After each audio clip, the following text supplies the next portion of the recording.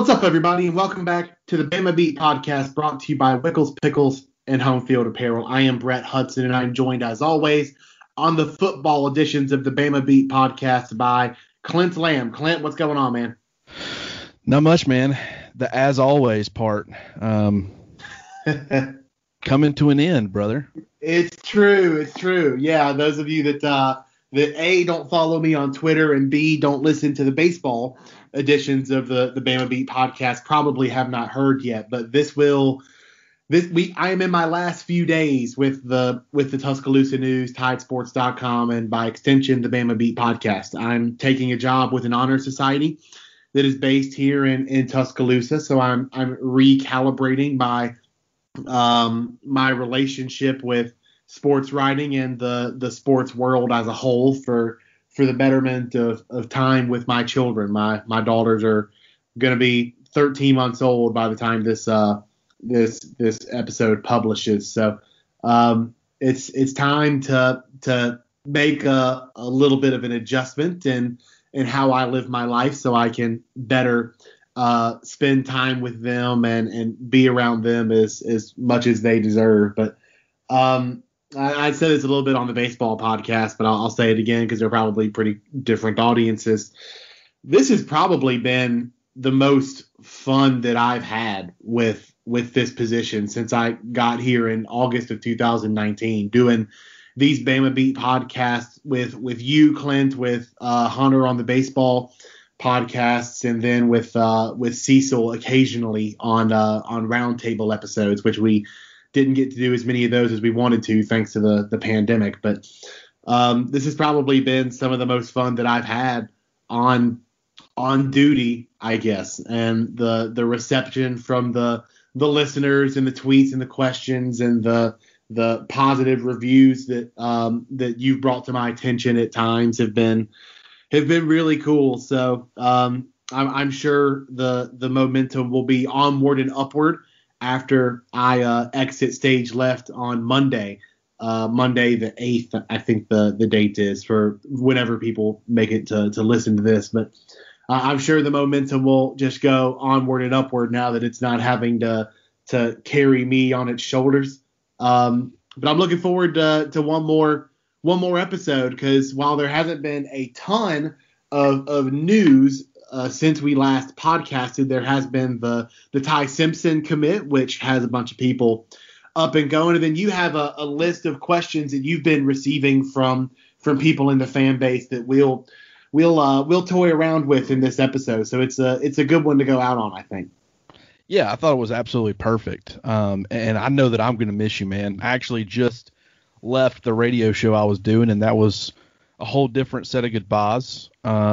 Another co-host that I'd gotten to be pretty close with as far as, talking sports, and now to have this followed up, man, I'm bummed, but I'm excited for you, and I completely understand anybody that's in this business, and people that aren't, they tend to say, they would be willing to make all the necessary sacrifices, which we are, that's why I do it. That's why you did it for as long as you did. And we're very fortunate to get to cover sports for a living. And so I don't want this to sound like that we're not appreciative, but there are sacrifices involved that I think people don't necessarily maybe realize as much, and not getting to spend as much time with your two little baby girls as maybe that you would like. I'm glad that you're getting the opportunity to go, have some security with another job. It's not like you're going to be jobless or struggling or anything like that. You get to continue to support your family, but also get to spend more time with your family. And I think anybody can definitely understand that. But you're absolutely right. There's been some questions that have come in, and it's been, over the last couple of weeks, I'd probably say. And, some of them I've addressed already to those people. But there were just questions that I was like, you know what? I'll put together 4 or 5 of them at least that I've gotten, because a lot of these I've gotten multiple times, and we'll kind of just hash it out and kind of give our answers to, the masses right here on the Bama Beat podcast, which we'll of course do that, but just very quickly, not going to spend a ton of time on it. I think people have read the articles and they understand exactly what Alabama's getting in Ty Simpson, but just wanted to spend a couple of minutes talking about what kind of addition that is for Alabama. What were your initial thoughts on it? Well, it's big because I think people who follow this enough to listen to a podcast, I guess, would understand that you kind of have to have a quarterback in most, if not every, recruiting class when you're recruiting at the highest levels, because those guys transfer when they don't play. So you kind of have to recruit depth that you don't need when you sign it, but you will need it later on because your pre-existing depth is likely to transfer away if they aren't the ones that get the starting position. And Mac Jones is an obvious counterexample to that, but he's also kind of the exception that proves the rule to a certain extent. So you have to get a quarterback in every class if you're going to recruit at this high a level, and Ty Simpson checks that box for Alabama. But I kept finding myself coming back to, as good as this is for Alabama to get Ty Simpson in its recruiting class and kind of kickstart its class that way. I mean, he's a 5-star. He's a number 27 overall prospect in the class of 2022, and he's the first such prospect in Alabama's class. So in Alabama's 2022 class, that is. So that's a nice way to start it. But it also kind of forced Clemson to scramble, which I think is always an unintended but beneficial consequence when you can force your typical recruiting rivals to scramble and do something different, which they were able to figure that out pretty quickly. They went in for Ty Simpson, who is the number 4 quarterback in the prospect. Didn't get him, so they quickly just offered the number 7, Cade Klubnik, out of Austin, Texas, and they secured his commitment pretty quickly. So they did have a quarterback on the board. It just forced them to scramble and do something different. But it was more important for Alabama in that regard, because I don't think they were really all that in on Klubnik's recruitment. And then number 8 quarterback in the class, Sam Horn, committed to Missouri not that long ago. So you would have been, Bama more or less would have been dipping into probably the sub 100 prospects in the 2021 recruiting class to get a quarterback, which is not the worst thing in the world. I mean, there are still plenty of 4-star quarterbacks that just happen to be outside of the top 100. So it's not like they would have been getting a developmental prospect that they knew wasn't going to do them any good for at least 3 years if they didn't get Ty Simpson. But it does kind of force you to go to a plan B and a plan C that those are the guys that get you beat when you play and recruit at Alabama's levels. Those plan B and plan C guys are good to have, and they fill spots on your scholarship distribution chart and your depth chart and all that. But when push comes to shove and those guys are on the field in the national championship game, for instance, those tend to be the guys that get picked on. So the fact that Alabama was able to avoid going to a plan B and plan C at this crucial position in its 2022 class is obviously a benefit. Well, you know, I did think it was extremely important. Alabama did a great job of signing a historically good recruiting class last year, despite the fact that they lost a high caliber quarterback commit in Drake May and went a majority. I would probably say majority of the time without having a quarterback committed. But it always makes life easier on the recruiting trail, whether you're recruiting, offensive linemen, receivers, running backs, really anybody. Just knowing that when you have the Alabama brand, but you also have a quarterback in that class, which you understand, if you're going to be competitive, you need to have quality quarterback play. And so when you can point to a guy and say, hey, pretty much the entire time you're going to be here, we got a guy that we're expecting to be a high caliber quarterback, keeping us in the program relevant on top of, several other things. That's not all of what it takes, but just saying having that stability is a great selling point for other prospects, and getting him as early as Alabama did, I think that was very important for Alabama. But from his perspective, and I pointed this out on Twitter, Alabama made so much sense. You got 4 of the top 10 receivers in the 2021 class who are going to be coming in. You got the number 1 offensive tackle, the number 2 offensive tackle, the number 2 offensive guard, the number 1 center. You got another 4-star top 15 guard. You got the number 2 running back in the country in Kamar Wheaton. All those guys are in the 2021 class, and he's in the 2022 group. But at the same time, that's what he's looking at. There's still going to be a ton of youthful pieces in that Alabama offense when he gets to Tuscaloosa next year, and I think that'll be appealing. Will he be the starter? I don't know. If Bryce Young, which we'll be talking more about this here soon, but if Bryce Young ends up being the starter, he's only going to be a second-year player. So he at least has to stay for 2 more seasons. If it ends up being Paul Tyson, then that, Ty Simpson commitment becomes all the more important because Bryce is probably leaving and your quarterback depth takes a huge hit. So a lot of different perspectives on this, but it was absolutely huge for Alabama. It was great because, I understand,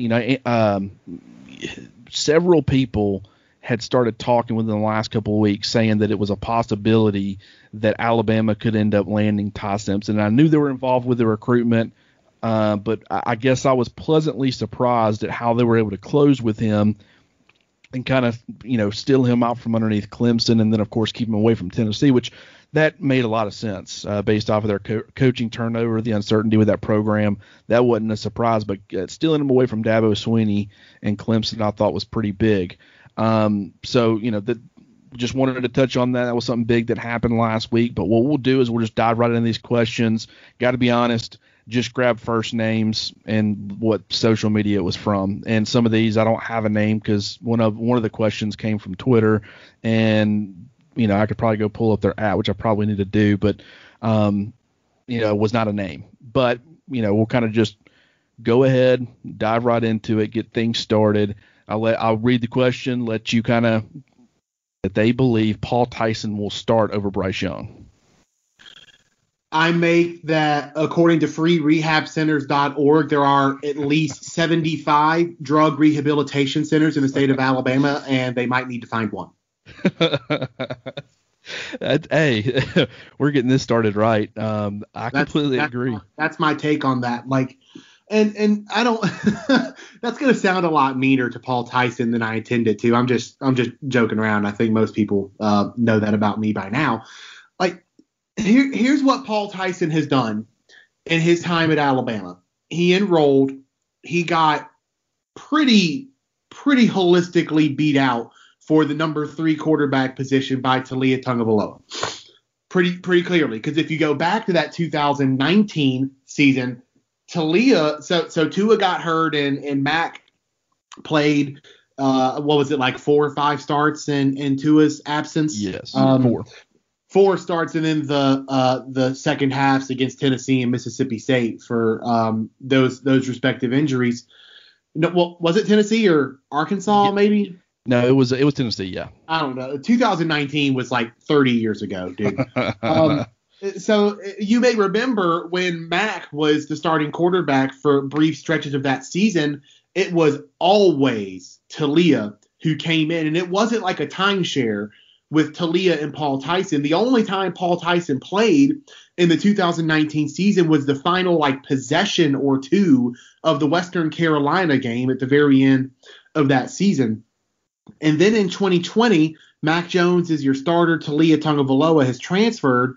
So it's only Bryce Young and Paul Tyson. And we didn't see Paul Tyson at all. It was only Bryce Young who played in when Mac Jones was sitting at the end of blowouts. So what Paul Tyson has done in his short Alabama time is be completely beaten out for positions on the depth chart by 2 different people, one of whom was younger than him. That's just what Paul Tyson has done in his short time at Alabama. And that's okay. It's not everyone shows up to Alabama and immediately develops to someone who can be a starter within 2 years. Mac Jones is the perfect example of that, and there are countless others over the course of the last 5 or 6 years of Alabama football history. Sometimes it takes time to develop to be a starter at a top flight program like this. Sometimes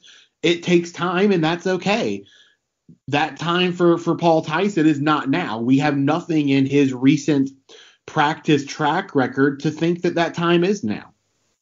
And that's the big thing for me, is that for the people, I understand that there was a video released of him throwing the football around. I get that, but that is not where you win or lose a quarterback battle. Dude, if a college quarterback doesn't look like a superstar throwing a football around in a t-shirt and shorts with his buddies in January, then he won't even be playing college football. First of all, like, anyone who plays quarterback at this level looks like an absolute superstar in that context. Hey, you know what? Until about 2 weeks ago, I would have 100% agree with that statement, and I still completely agree with it. But I don't know if you've seen that video of Trevor Lawrence throwing the nets. He actually ended up quote tweeting it, and he was like, "I've never been good at that," but he looked terrible. And yet he's the number one. You expect to be the number one pick in April's draft. So, but you're 100% right. I mean, that's just one example. And I mean, throwing nets and throwing, to your buddies in a lot more of a relaxed setting. That those two things right there are very different. But for Paul Tyson, I think the problem that we have is a lot of people see what happened with Mac Jones, and once they have that example and they realize that the possibility is there, they start applying that to situations where it doesn't deserve to be applied, at least not yet. You have like a guy that was a borderline 4-star. A couple of recruiting services had him as a 4, a couple had him as a 3. But he was, the second quarterback in that class with Tua, was not really ever expected. He was kind of brought in to be a developmental guy to provide depth, but I don't even think anybody ever really thought Mac Jones is definitely going to end up being the guy at some point for Alabama. Maybe after Tua leaves, after 3 years, it'll definitely be Mac. No one really saw it playing out that way. They thought maybe it was a possibility, but, Paul Tyson comes in, once again being the second quarterback behind Leah Tungavaloa in that particular class, and was not viewed. Now, granted, Leah was a lot lower rated than his brother was, but a lot of people thought that was the future for Alabama. And Tyson, just the Alabama connection with being Paul Bear Bryant's great grandson. I mean, sure, that's great, and he's continued to get better from what I've heard behind the scenes. But that doesn't mean that he's done the things that he's needed to do to be involved in this quarterback competition, or at least to the degree of assuming, because that's what I've seen from a lot of people. It's not people thinking, you know what, if you say Paul Tyson is going to surprise some people, I think he'll end up being better than a lot of people expect, or he'll be a much more competitive presence in this competition than a lot of people are expecting. I can get behind that. But for anybody saying, you know what, I think it's going to be Paul Tyson, what in the world have you seen or heard or anything that has led you to believe that it's going to be Paul Tyson with just this blanket assumption in February or March now, I guess it is? That's the part that's kind of bothered me. And what it is people are pointing to Bryce's season last year. It's not necessarily that they're elevating Paul Tyson because of anything Paul Tyson has done. They're lowering their thought process on Bryce Young because they don't feel like he, was incredible in his first season. First of all, not every quarterback is ready to rock and roll their first year. I understand that in today's college football, you get a lot of freshman contributors and all those things. But, Spencer Rattler was a guy. Now, granted, when he came in, he looked pretty good for Oklahoma. But he was a guy that ended up having to sit because of the guys that were in front of him. With Bryce, there was no way he was going to start over Mac Jones. And if you laid that expectation at his feet, and you have this assumption that, he'll end up taking over before the first game even starts, that's on you, not Bryce Young. It's very unfair to have that sort of assumption for a true freshman when Mac Jones, people put way too much emphasis on the 2 interceptions or the 2 pick sixes against Auburn. You and I have talked about that extensively. Don't understand whatsoever why he was getting as bad of a rap as he did going into last year. And yet the very next year, we're doing the same thing with Bryce Young. When he would be put into the games, first of all, very vanilla. You're trying to get him game reps. He's handing the ball off a lot. When you are asking him to throw the football, you're also tinkering with the offensive line. You're kicking Evan Neal from being a right tackle to a left tackle to kind of just, see is that your future at left tackle? Or, when Alex Leatherwood leaves, do you leave him on the right side and let some other guys compete for the left spot? Those are the kind of things that Alabama was kind of testing out and tinkering with their offensive line. And then you expect those guys, as the opposing team, an SEC team, it was an all SEC schedule, you expect them to leave their starters in, and these, offensive linemen that are depth guys are playing new spots. Evan Neal going over to the left side, everything's polar opposite as far as dominant, hand and all that stuff. You just expect them to keep clicking and to, be good enough to give Bryce Young the amount of time that he needs. And then when they're not able to, and they're not able to run the football very effectively or whatever, then you end up blaming, a guy like Bryce Young. And it's like, go back and watch the tape. I mean, yeah, there was a couple of times he hung onto the ball too long. You know what? Tua got hurt because he did that. That's something that he never really stopped doing, throughout his entire 3 seasons at Alabama. But you saw I wasn't looking for this finished product that was just going to dominate every time you stepped on the football field late in the second half. I was looking for a guy who was going to show the flashes and then say, okay, if you start becoming more consistent with that as you get a full actual offseason, as you start to gel with your receivers more consistently, as you get an offensive line that's used to protecting for you, because every quarterback's different. If you're Mac Jones, the offensive lineman knows that he's just got to maintain that pocket as well as he possibly can, because that's where Mac Jones is going to be. Tua, elusive guy, you got to understand that he's going to be doing a lot of scrambling back there, trying to create time, extending plays and doing things like that. So you got to block for him much more differently. And Bryce Young is a lot more Tua than he is Mac, definitely so, probably even more so than Tua. And so those kind of things take some time for the offensive line to start to understand how they need to approach their blocking for a certain quarterback. So all these factors involved, I just don't understand the whole, let's completely write off Bryce in his first season. And it's like I said, I've seen people say that they are, heavy believers that he's going to be a lot more involved in the competition than people think. I'm fine with that statement. I disagree. It has nothing to do with Paul Tyson. I just am still a huge believer in Bryce Young. But for anybody that's just saying, I'm going to go ahead and say that I think Paul Tyson's going to start, there's nothing that supports that. Absolutely nothing. I mean, I don't understand where you're reaching that conclusion on anything other than just ignorance.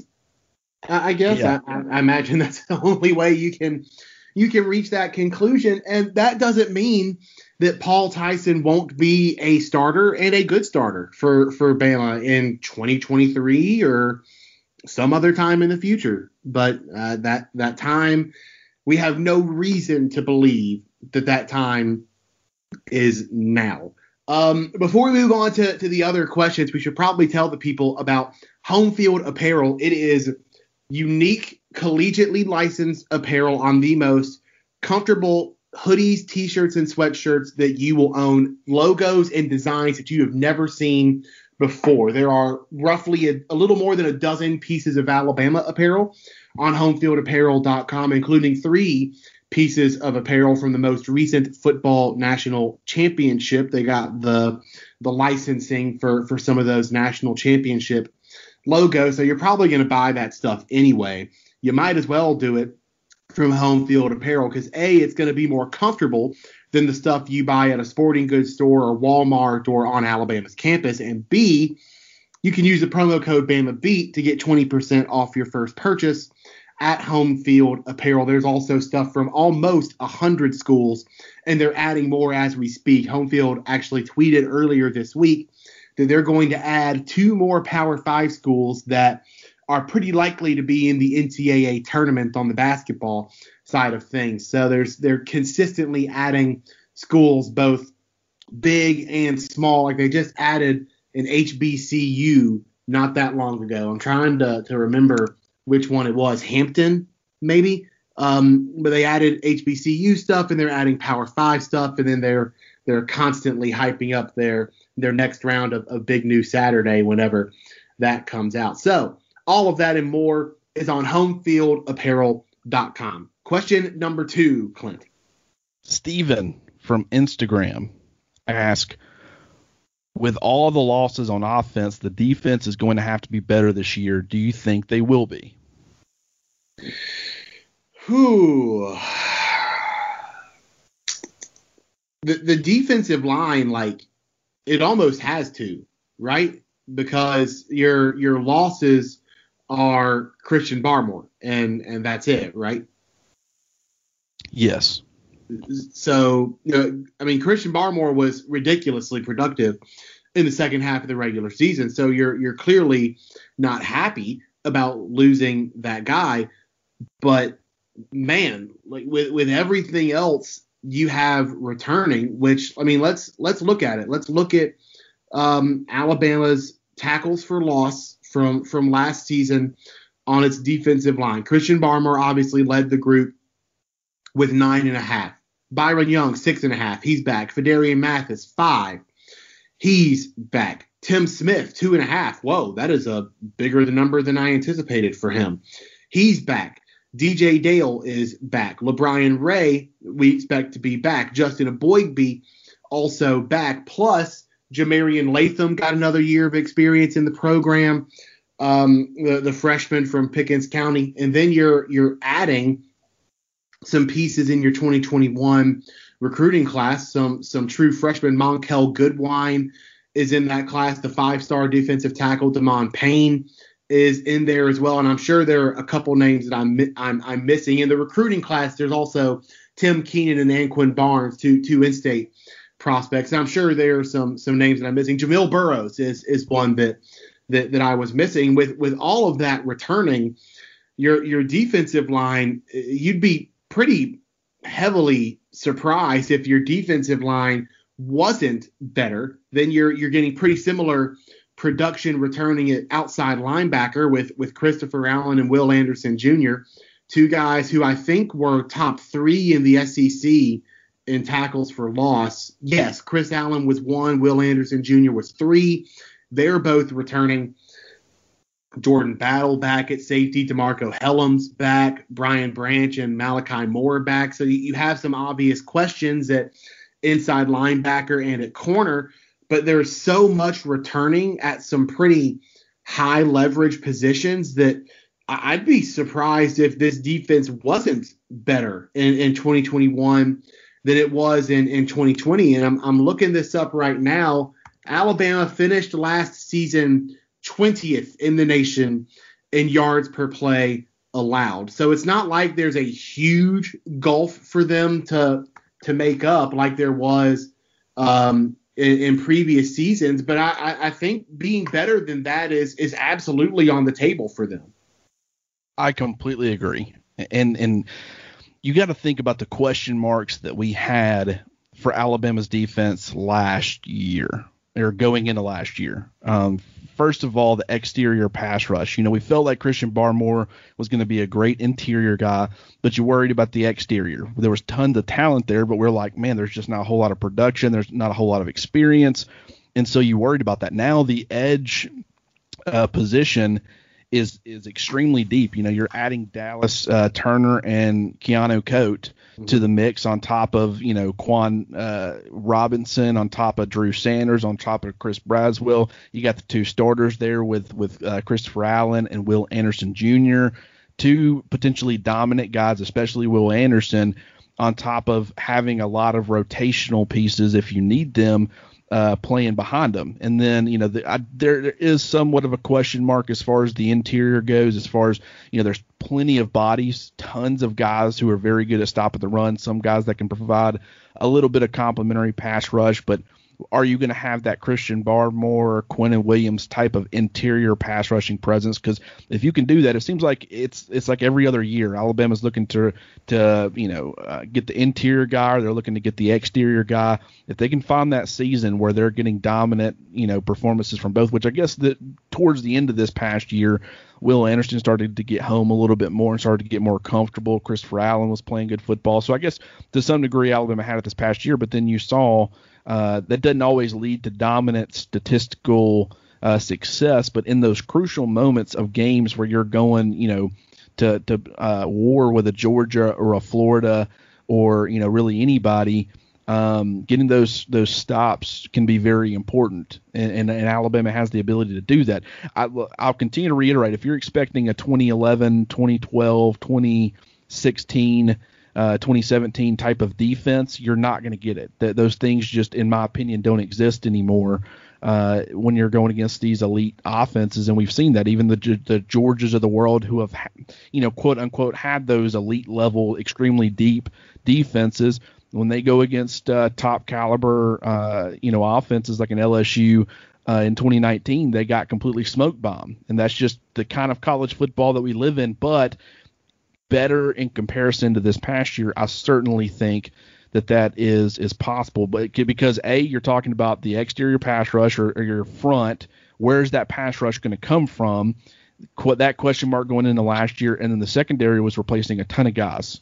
Xavier McKinney, Shaheem Carter, there was tons of them. Jared Maiden being another one, and Trevon Diggs being another.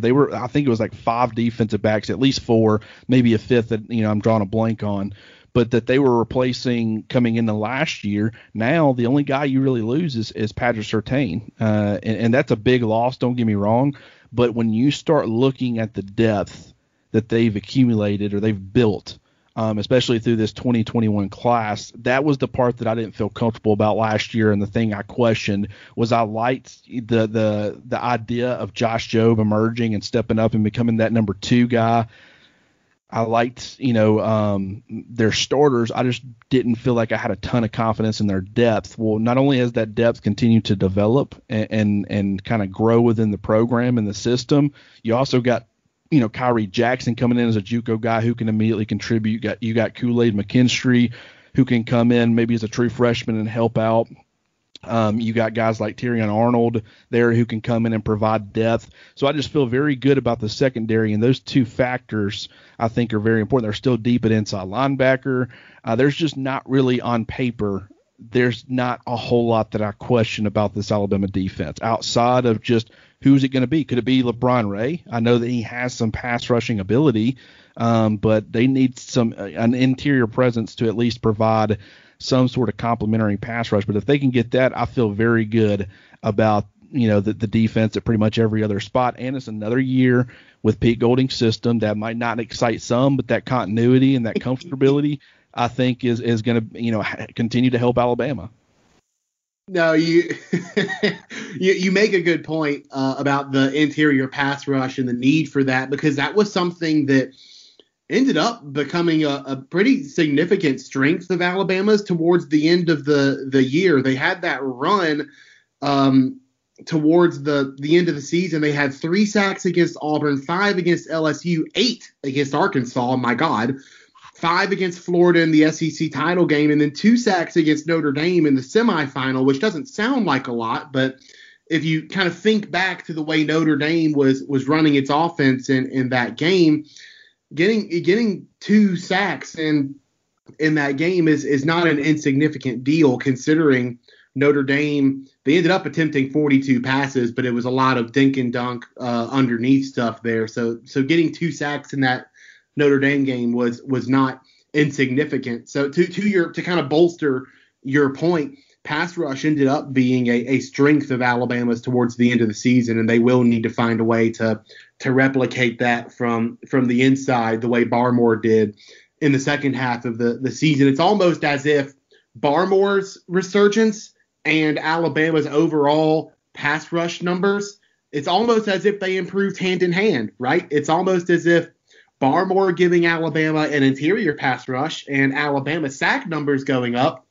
It's funny how they kind of happened at the same time. It's almost as if the two are tied.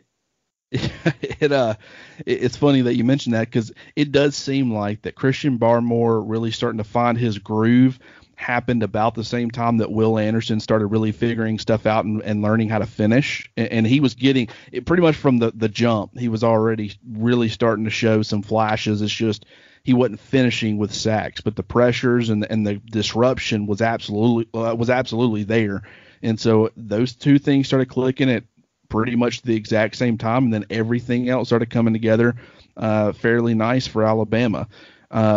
So third question. We'll go ahead and move on, and then we'll get, take a quick break, and then on the other side of the break, we'll get these last two. But Terry from Facebook asked, what are Alabama's chances of getting Henry To'oTo'o? Oh, Lord, Terry. Put it in reverse, Terry. Totally unrelated to the question. Just whenever I hear the name Terry, that comes to mind. This is probably your department than mine, but it seems plausible that Alabama could get Henry To'oTo'o just because it makes a lot of sense. Alabama just lost an all SEC caliber starter at inside linebacker, and while Dylan Moses didn't necessarily perform at that level in his final season at Alabama, you saw early in his career that he was absolutely of that caliber. You lose a guy like that, another all SEC caliber inside linebacker can look at that and say that's a pretty nice place for me to slide in. And the competition just became a little less crowded with Ale Cajo making the move to Utah via the transfer portal. So Bama fans have a reason to watch the Utes next season. So if you're looking at this from Henry To'oTo'o's perspective, your primary question is about Jalen Moody. Like, is Jalen Moody good enough to beat me out for this second inside linebacker spot alongside Christian Harris? And I don't have the answer to that. I would presume that To'oTo'o's production and experience would give him a heads up over Jalen Moody, who made a lot of improvements early in his career at Alabama, and as someone who's drawn some of that practice field attention, he just doesn't have a lot of in-game experience since he only played that Arkansas game last year when Christian Harris went down on the first defensive snap of that game. So you might be able to speak better to the chances of it just based on who else Henry To'oTo'o is considering and who else is recruiting him. But I can see where I guess I just made the case where Alabama would be an attractive landing spot for him. Yeah, absolutely. First off, his job becomes a lot easier if you're playing in front of Alabama's defensive line compared to Tennessee's defensive line. When you get that kind of depth and the guys that are going to command the kind of attention, a guy like that comes in and has the ability to kind of free float the football quite a bit. He's an effective coverage linebacker. He can do pretty much everything. There's nothing that I really look and say, you know what, he's a liability in this area. He's a true 3-down linebacker, in my opinion. And so as far as him ending up at Alabama, I think that, if from what I've been reading, which I have no inside information, but based off of quotes from his dad, I do know that he very seriously considered going to Alabama, and he ultimately decided to go with Tennessee. He ended up regretting that decision, or at least his dad kind of alluded to the fact that they regret that decision. They wish he would have picked Alabama, and now you've got a second chance to kind of correct that mistake. And that's why a lot of people feel like he'll end up in Tuscaloosa. And so I think that it's a very real possibility. I think Nick Saban and Alabama would absolutely love to have him. I understand there's tons of depth there, but To'oTo'o is the kind of player that you create room for, because and people have pointed to his season last year. First of all, after people have said that, I went back and watched a little bit of his tape just to say, you know what, let's find out, what kind of was going on. And there are a lot of factors involved. First of all, I just don't think the development necessarily was there from that Tennessee coaching staff. I don't think that really. Yeah, which is kind of why, there's an entirely new coaching staff there in Tennessee, including, Kevin Steele coming in and then, getting shipped out. Like, they were all about, trying to find the right combination of guys, and maybe they found it, who knows. But it was just, there was a lot of instability there. The team wasn't playing great. There were opportunities, but I didn't see, To'oTo'o missing a ton of tackles. I didn't see him missing a ton of assignments. I just don't think it was kind of, in some ways, it was similar to the way Dylan Moses looked this year for Alabama. Like, you would think that with the guys that he had playing in front of him and his, natural athletic ability, that he would have been making plays all over the field, but for whatever reason, it just wasn't really happening.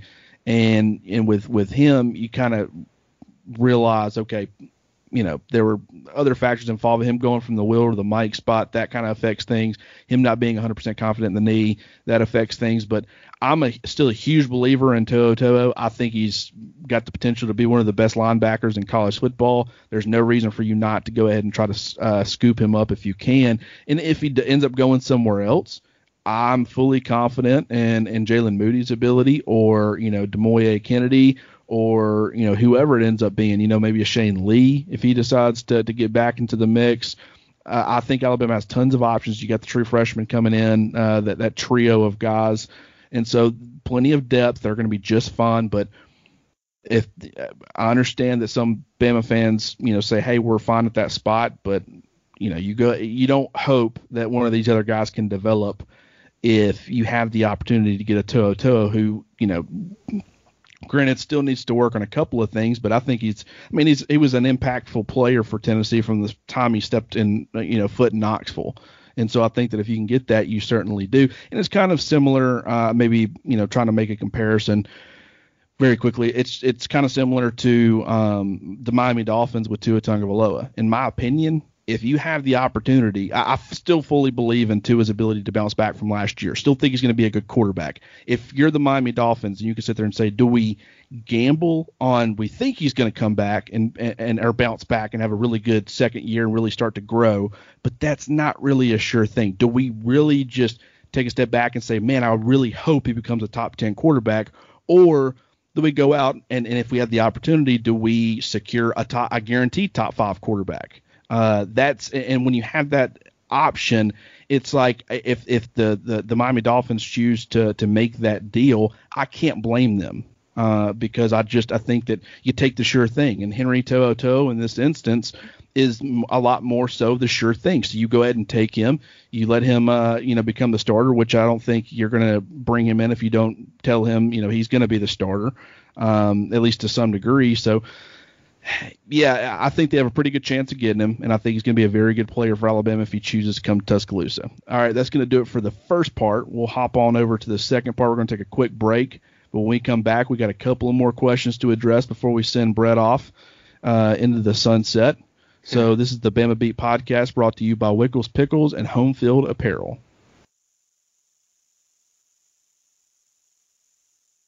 And we're back on the Bama Beat podcast, brought to you by Home Field Apparel and Wickles Pickles. Wickles Pickles are giving you every pickle-related product you can possibly think of: pickles, relishes, okras, sandwich spreads, jalapeno spreads, cornichons, and much more. Plus, masks, hats, T-shirts, things like that. It is all at wicklespickles.com. You can find the jars of pickles on the pickle aisle of your local store, including up in New Jersey. A listener to the podcast tweeted at me about finding a jar of Wickles up in New Jersey and buying it to support the podcast. So it is while it is an Alabama thing, Wickles is a family recipe, 90 years in the making, right here in the state of Alabama. It's much easier to find here in Alabama and the neighboring states. It can apparently be found up the eastern seaboard of the United States, as far away as New Jersey and possibly further. So check your pickle aisle of your local store. See if you can find some Wickles Pickles to get some heat in your pickle product. Wickles Pickles, let's get wicked. Clint, I'll let you answer the fourth question first, because I know where you're going to go with it, and I want to kind of go off board. Okay, yeah, that's fair. John from Instagram gets in and he says, or he asks, which freshman makes the biggest contribution? Kool-Aid would be my pick. And of course, talking about Kool-Aid McKinstry. I don't think that's a terrible guess. I think depth is needed. I think he's a very talented guy. Who knows? It's possible, with Surtain moving on to the NFL, that McKinstry could come in and start as a freshman. I wouldn't go ahead and assume that, but if you're talking about, contribution, I don't know. But if I had to throw around a couple of people as possibilities, Kyrie Jackson's not going to count because he's a JUCO guy. And the question asked, which freshman? J.C. Latham with Alex Leatherwood moving on, regardless of if Evan Neal, kicks from right tackle to left tackle, or if he stays on the right side, I think J.C. Latham is certainly going to be involved in that competition. You could say Tommy Brockermeyer as well, but I think that one of those two guys for sure is going to at least contribute. Ja'Cory Brooks, looking back, and I've continued to reiterate this, Ja'Cory Brooks is that kind of big body. He hadn't filled out completely, but he's got a great frame. I think he's going to end up being, a 210, 215 pound, 6'2", 6'3" type of receiver, kind of that big bodied X receiver. And as I was going through and looking at Bill O'Brien's numbers, and I've talked about this, huge fan of that big body X receiving type. In his 8 seasons as a head coach, 8 full seasons, I guess I should say. This past year didn't count. He was only with Houston for, I think, 4 games or 5 games. But in those 8 seasons, only 2 players led the team in receiving yards. And that was DeAndre Hopkins every year he was with the Texans, and Allen Robinson in the 2 years that he was with Penn State. Both those two guys in that 6'2", 210 pound plus range, 215 pound plus range. And I think DeAndre Hopkins might be like 6'1.5" or 6'1", so maybe not 6. Point being, thicker guys who can go up and win the 50-50 balls, win contested catches. So I think that sets up pretty nicely for a guy like Ja'Cory Brooks. There's obviously a huge need there at receiver, at least from a depth perspective. But with the way things that have been going in recent years, you got the DJ Dells who emerged out of everybody to become a starter. You got Malachi Moore, who was one of the lowest rated defensive backs in last year's class, come in and become one of the most impactful freshmen in the country. It could end up being a guy like Ian Jackson or something. He's an early enrollee, versatile piece, solid in coverage, very good as far as being, a pass rusher. He knows how to play in space extremely well. The way they used him, he didn't really have to sift through traffic at Prattville too much because he was playing out there on the edge. But, him being, 6'1", 6'2", 220, 225 pounds, he doesn't really have the length of the frame to be a true edge player. So he's going to play, he can end up playing a variety of roles for Alabama. They can play him, kind of as a box defensive back, as an off-ball linebacker. They can line him up on the edge in certain situations, use him as an off-ball blitzer. And just with the way things have been going in recent years, as far as getting contributions from guys that really nobody predicted coming in, Ian Jackson, to me, if I had to put one guy out there who I think can contribute early, that maybe nobody's talking about, it's kind of further down the recruiting board a little bit for Alabama's class, Ian Jackson might be another guy that I would bring up. But I would say that those first 2 guys, J.C. Latham and Ja'Cory Brooks, would be my 2 that I feel pretty confident in.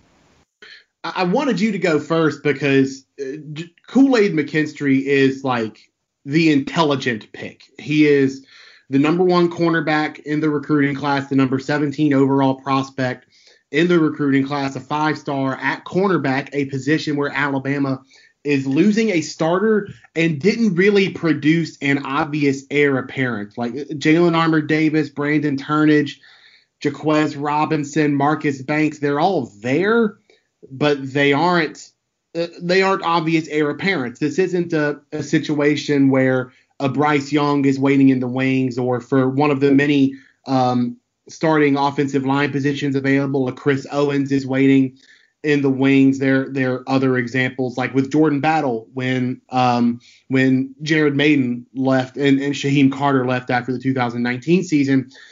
Those were obvious heir apparents, and Alabama didn't really produce that at cornerback in its 2020 season. So JaQuincy Kool-Aid McKinstry is that intelligent pick where, frankly, if you see someone answer this question with someone other than Kool-Aid, they're probably trying too hard. Like they're trying to be different just for the sake of being different, just because this is right there for you. It's the most obvious choice. And like you did in identifying Latham and Brooks and some others, that being the case, I kind of wanted to go off board a little bit and just identify that this is your obvious answer. But if you want to be different and try to find maybe a second or a third, one that I look at is Christian Leary, the 4-star wide receiver. He's one of 4 wide receivers in this draft class joining Ja'Cory Brooks, as you mentioned, the 5-star Ajayi Hall and JoJo Early. But I look at Christian Leary because he is like legitimately projected as the fastest player in this 2021 recruiting class nationwide. And in a situation where Alabama's having to figure out what it's going to do with its wide receiving core, you figure John Mechie III is going to be a feature type guy in a role, probably to a lesser degree, obviously, to what Devontae Smith was to last year's team. You think he's going to be that number one perimeter receiver. You think Slade Bolden is going to have a role in the slot, but you aren't really sure what Bama does with its third and fourth wide receivers. You can figure, or you can kind of project a role where a just absolute raw burner like Christian Leary could kind of work his way into a niche fourth wide receiver role where they use him only in specific situations that he can just turn on the jets and really not have to command the entire playbook. That makes sense to me. So he's one that's off board for me. And the other one is Damon Payne, 5-star defensive tackle out of Michigan. Top prospect out of the state of Michigan, number 23 in the overall recruiting class. And I identify him because Bama's really been looking for a standout defensive tackle ever since DJ Dale got hurt in the 2019 season. He was that. He was having a really strong start to his freshman year in 2019, and then he got hurt and he was kind of in and out of the lineup, and the rest of the 2019 season he had kind of an underwhelming 2020 season, and Bama didn't really find that standout defensive tackle until Christian Barmore emerged in the second half of 2020, and he's gone. So you're looking for that guy once again, and I think Damon Payne has a chance there. There are other candidates there, so it's not quite to the potential plug and play degree that Kool-Aid is. There's Tim Smith, there's Jamil Burrows, there's Jamarian Latham, Fedarian Mathis can handle nose guard pretty well. So can LeBrian Ray if he's healthy. So it's not like Damon Payne just has an obvious opening in the depth chart to take advantage of, but there is a role there. There is a standout player that Bama's been looking for at that kind of a position, and Damon Payne seems like someone who could fit that. I'll tell you right now, imagining Tim Smith and Damon Payne playing next to each other in the future over the next couple of years, whether it be rotational roles right now, but probably starting in 2022, I'm guessing both guys are going to be, probably going to be starters. Tim Smith, I think, is going to have just an absolutely monster year this year. I want to go ahead and put that out there now. I'll continue to reiterate it, leading up to the season. I don't know if necessarily he'll be a starter, but I think that at some point he's going to be so dominant that he's going to have to become a starter. I love the athleticism that he brings to the table with his height and his weight and his raw power. Just very rare combination of traits that I think is going to become a dominant force for Alabama. But Damon Payne playing next to him, I think it's going to be extremely fun to watch. And whether that's this year or next year doesn't really matter. Think it's going to be a lot of fun. So final question, and this is from the Rando. Guess what I didn't do? I didn't go get his Twitter handle. I'm sorry. But it just very quickly, and I mean, it pretty easy, not easy question, but just the thing that a lot of people have been talking about from an NFL perspective. But who has the better season, Brett, Tua or Jalen in 2021? Oh, dude, you know where I'm at with the NFL. It doesn't gather my interest. It doesn't grab me for whatever reason. It just doesn't do it for me. I was thinking about this when I saw the question. I don't know that I can name another member of the Dolphins. Like I eventually thought about it, and is Fletcher Cox still an Eagle? Is Fletcher Cox still an Eagle? Yeah. Yes. Yes, he is. Okay. See, I was thinking about it because when I saw the question, I was like, dude, I really don't know that I can name a single member of either of these teams. Because here's what I know about the Eagles. I know Jalen Hurts is there. I know they recently let go of Doug Peterson. I know they recently traded Carson Wentz, I think, to the Colts. Is that right? Yes. Okay. and I remembered through some kind of heavy thinking that Fletcher Cox was there. That is the extent of my knowledge on the Philadelphia Eagles. Didn't they hire a head coach who said some like super aggro football bro-y things in his press conference? I feel like I saw some jokes about that. What he ended up doing is, Nick Sirianni is his name, but he's never been a head coach before, extremely nervous. So he'd start doing that thing like I used to do with like presentations in school, where you kind of just start repeating yourself a lot and just figuring out different ways to say the exact same thing just to, space it out a little bit, get a little bit more time under your belt. It's got to be a 10-minute presentation. About 4 or 5 minutes of my presentations in school were just me saying the same thing, just in a different way to prolong what very limited amount of preparation I'd actually done on said project. So I totally get it. But yeah, he caught a little bit of flack for that. Okay. And then I really don't think I can name a single member of the Miami Dolphins. Like who is the best player the Dolphins have? Best player. That's, I'd probably say Xavier Howard, maybe. Players, see if I know that any of them are Dolphins. Xavier Howard. No. Man, that person does not exist, by the way. You're not fooling me with that. Man, you know what? Here's a major problem. The fact that I can't definitively point out 3 players that I feel like are the best. Jerome Baker's good. Christian Wilkins, the former Clemson defensive lineman, he's starting to. I know him from Clemson. I didn't know he was a Dolphin. Yeah, they signed Shaq Lawson. I'm trying to think offensive line was, nobody that really just stands out above everybody else. Devontae Parker, no. Myles Gaskin at running back. I guess the reason that this is, I can name you all these players. I'm trying to figure out which ones I would put into a top 3, and there's none there as I'm kind of running through. But the point being, I could not name a single member of the Dolphins, so I have no idea who's going to have a better season. So you tell me who's going to have a better season, Jalen or Tua. What's interesting is they're actually in kind of similar situations to some degree. At least, Jalen, if they can get Jason Kelsey at center back, they can get Brandon Brooks back at right guard. Andre Dillard, their first round pick from a couple of years ago, their left tackle, he got hurt. Lane Johnson, their right tackle, former first round pick, staple on their offensive line. He's got banged up a couple of times last season, so the offensive line was in shambles. The receivers, Jalen Reagor, which was their first round pick this past year, he didn't have the type of first season. Alshon Jeffrey and Deshaun Jackson were, shells of them, their former self. Zach Ertz, he definitely got banged up there for a while. He's probably not going to be back.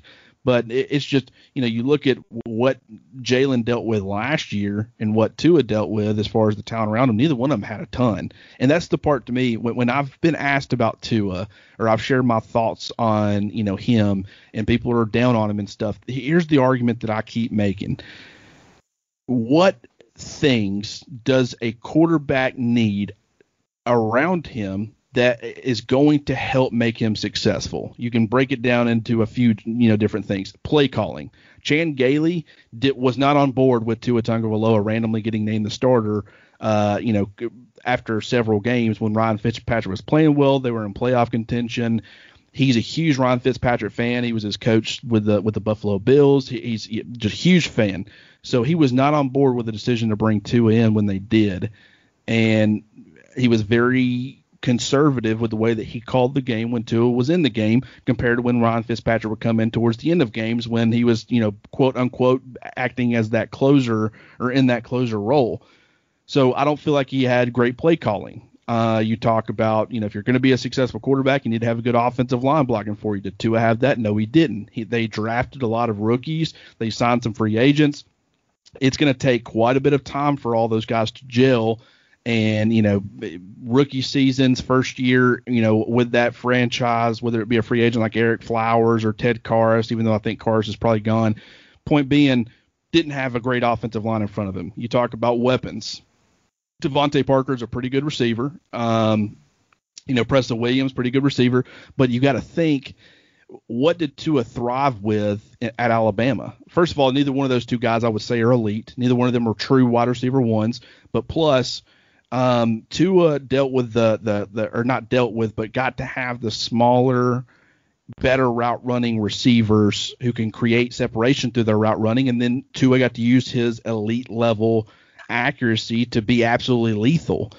The big body guys like they have in Miami right now, who are, kind of like that Ja'Cory Brooks type, it's like they're just, I don't feel like it fits Tua great. And neither one of them are just, it's not like one of them is a DeAndre Hopkins. Then you say, well, he doesn't win like Alabama's receivers did, but he's freaking DeAndre Hopkins. You should be able to have success with that.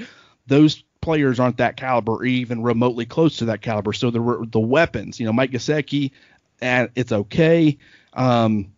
He's a good tight end. He's not a great tight end, not an elite tight end by any means. And then the other thing that you need to be successful is a complementary run game to try to take as much pressure off of a rookie quarterback as possible. Did Miami have that? Absolutely not. Miles freaking Gaskin was their running back for a majority of the season. And plus that offensive line, same sort of situation where you don't have the dynamic running back. You don't have an offensive line that has gelled and become, the unit that it's eventually going to become, or that you hope that it becomes.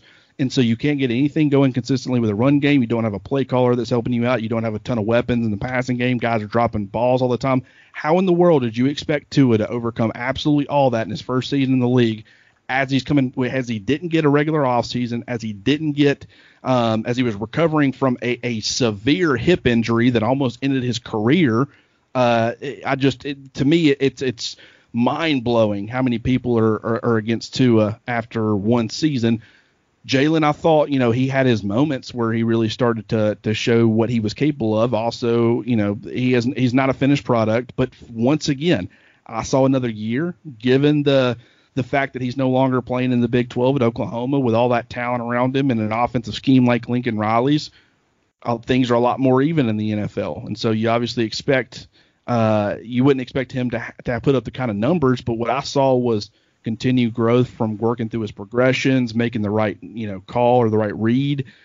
I saw that, a little bit better. So he's at least moving in the right direction. So I think he has a good season this year too. And I think that with that offensive line, if they can get those guys back and they're, I think they're in a much better position to put a good offensive line in front of him. Maybe if they choose to use that number 6 pick, if they commit to him, to add another weapon like a Jamar Chase or a Devontae Smith or a Jalen Waddle or, a Kyle Pitts or, whoever they end up getting, that's certainly going to help him. So, I think it's tough, but I'll go ahead and say I think Tua is going to have a massive bounce back year. The only thing that I'm worried about with Tua whatsoever is how much has all this negativity, shook or shaken his confidence. If he can remain confident in himself and just play football, I still think the talent's there. I still think he's got plenty of opportunities to succeed. I'm just worried about if he gets shipped out to Houston, I think that's going to severely hurt his confidence, and we might never see him reach his full potential or even close to it. If he stays there in Miami and they say we're committed to you, we believe in you, we're going to build around you. I hope that's enough to keep his confidence going. Hopefully all this negativity from fans and stuff hadn't, kind of got him off balance or off kilt too much. But I think that he's going to have a huge bounce back year. So I'd probably go Tua. Sounds plausible to me. Yeah. I'm here for it. Well, for the last time for me on a football podcast, my last day is Monday, March 8th, I think it is. So, yes. So I still have one more baseball podcast for those of you that want to hear me on that platform. But for the last time for me on the Bama Beat football podcast, thank you for listening to the Bama Beat podcast. Thank you so much, Brett, for everything you've done for the podcast, for me. You've been a fantastic co-host. I've loved every second of it. Wish you nothing but the best moving forward, brother. Like you said, this has been the Bama Beat podcast brought to you by Wickles Pickles and Home Field Apparel.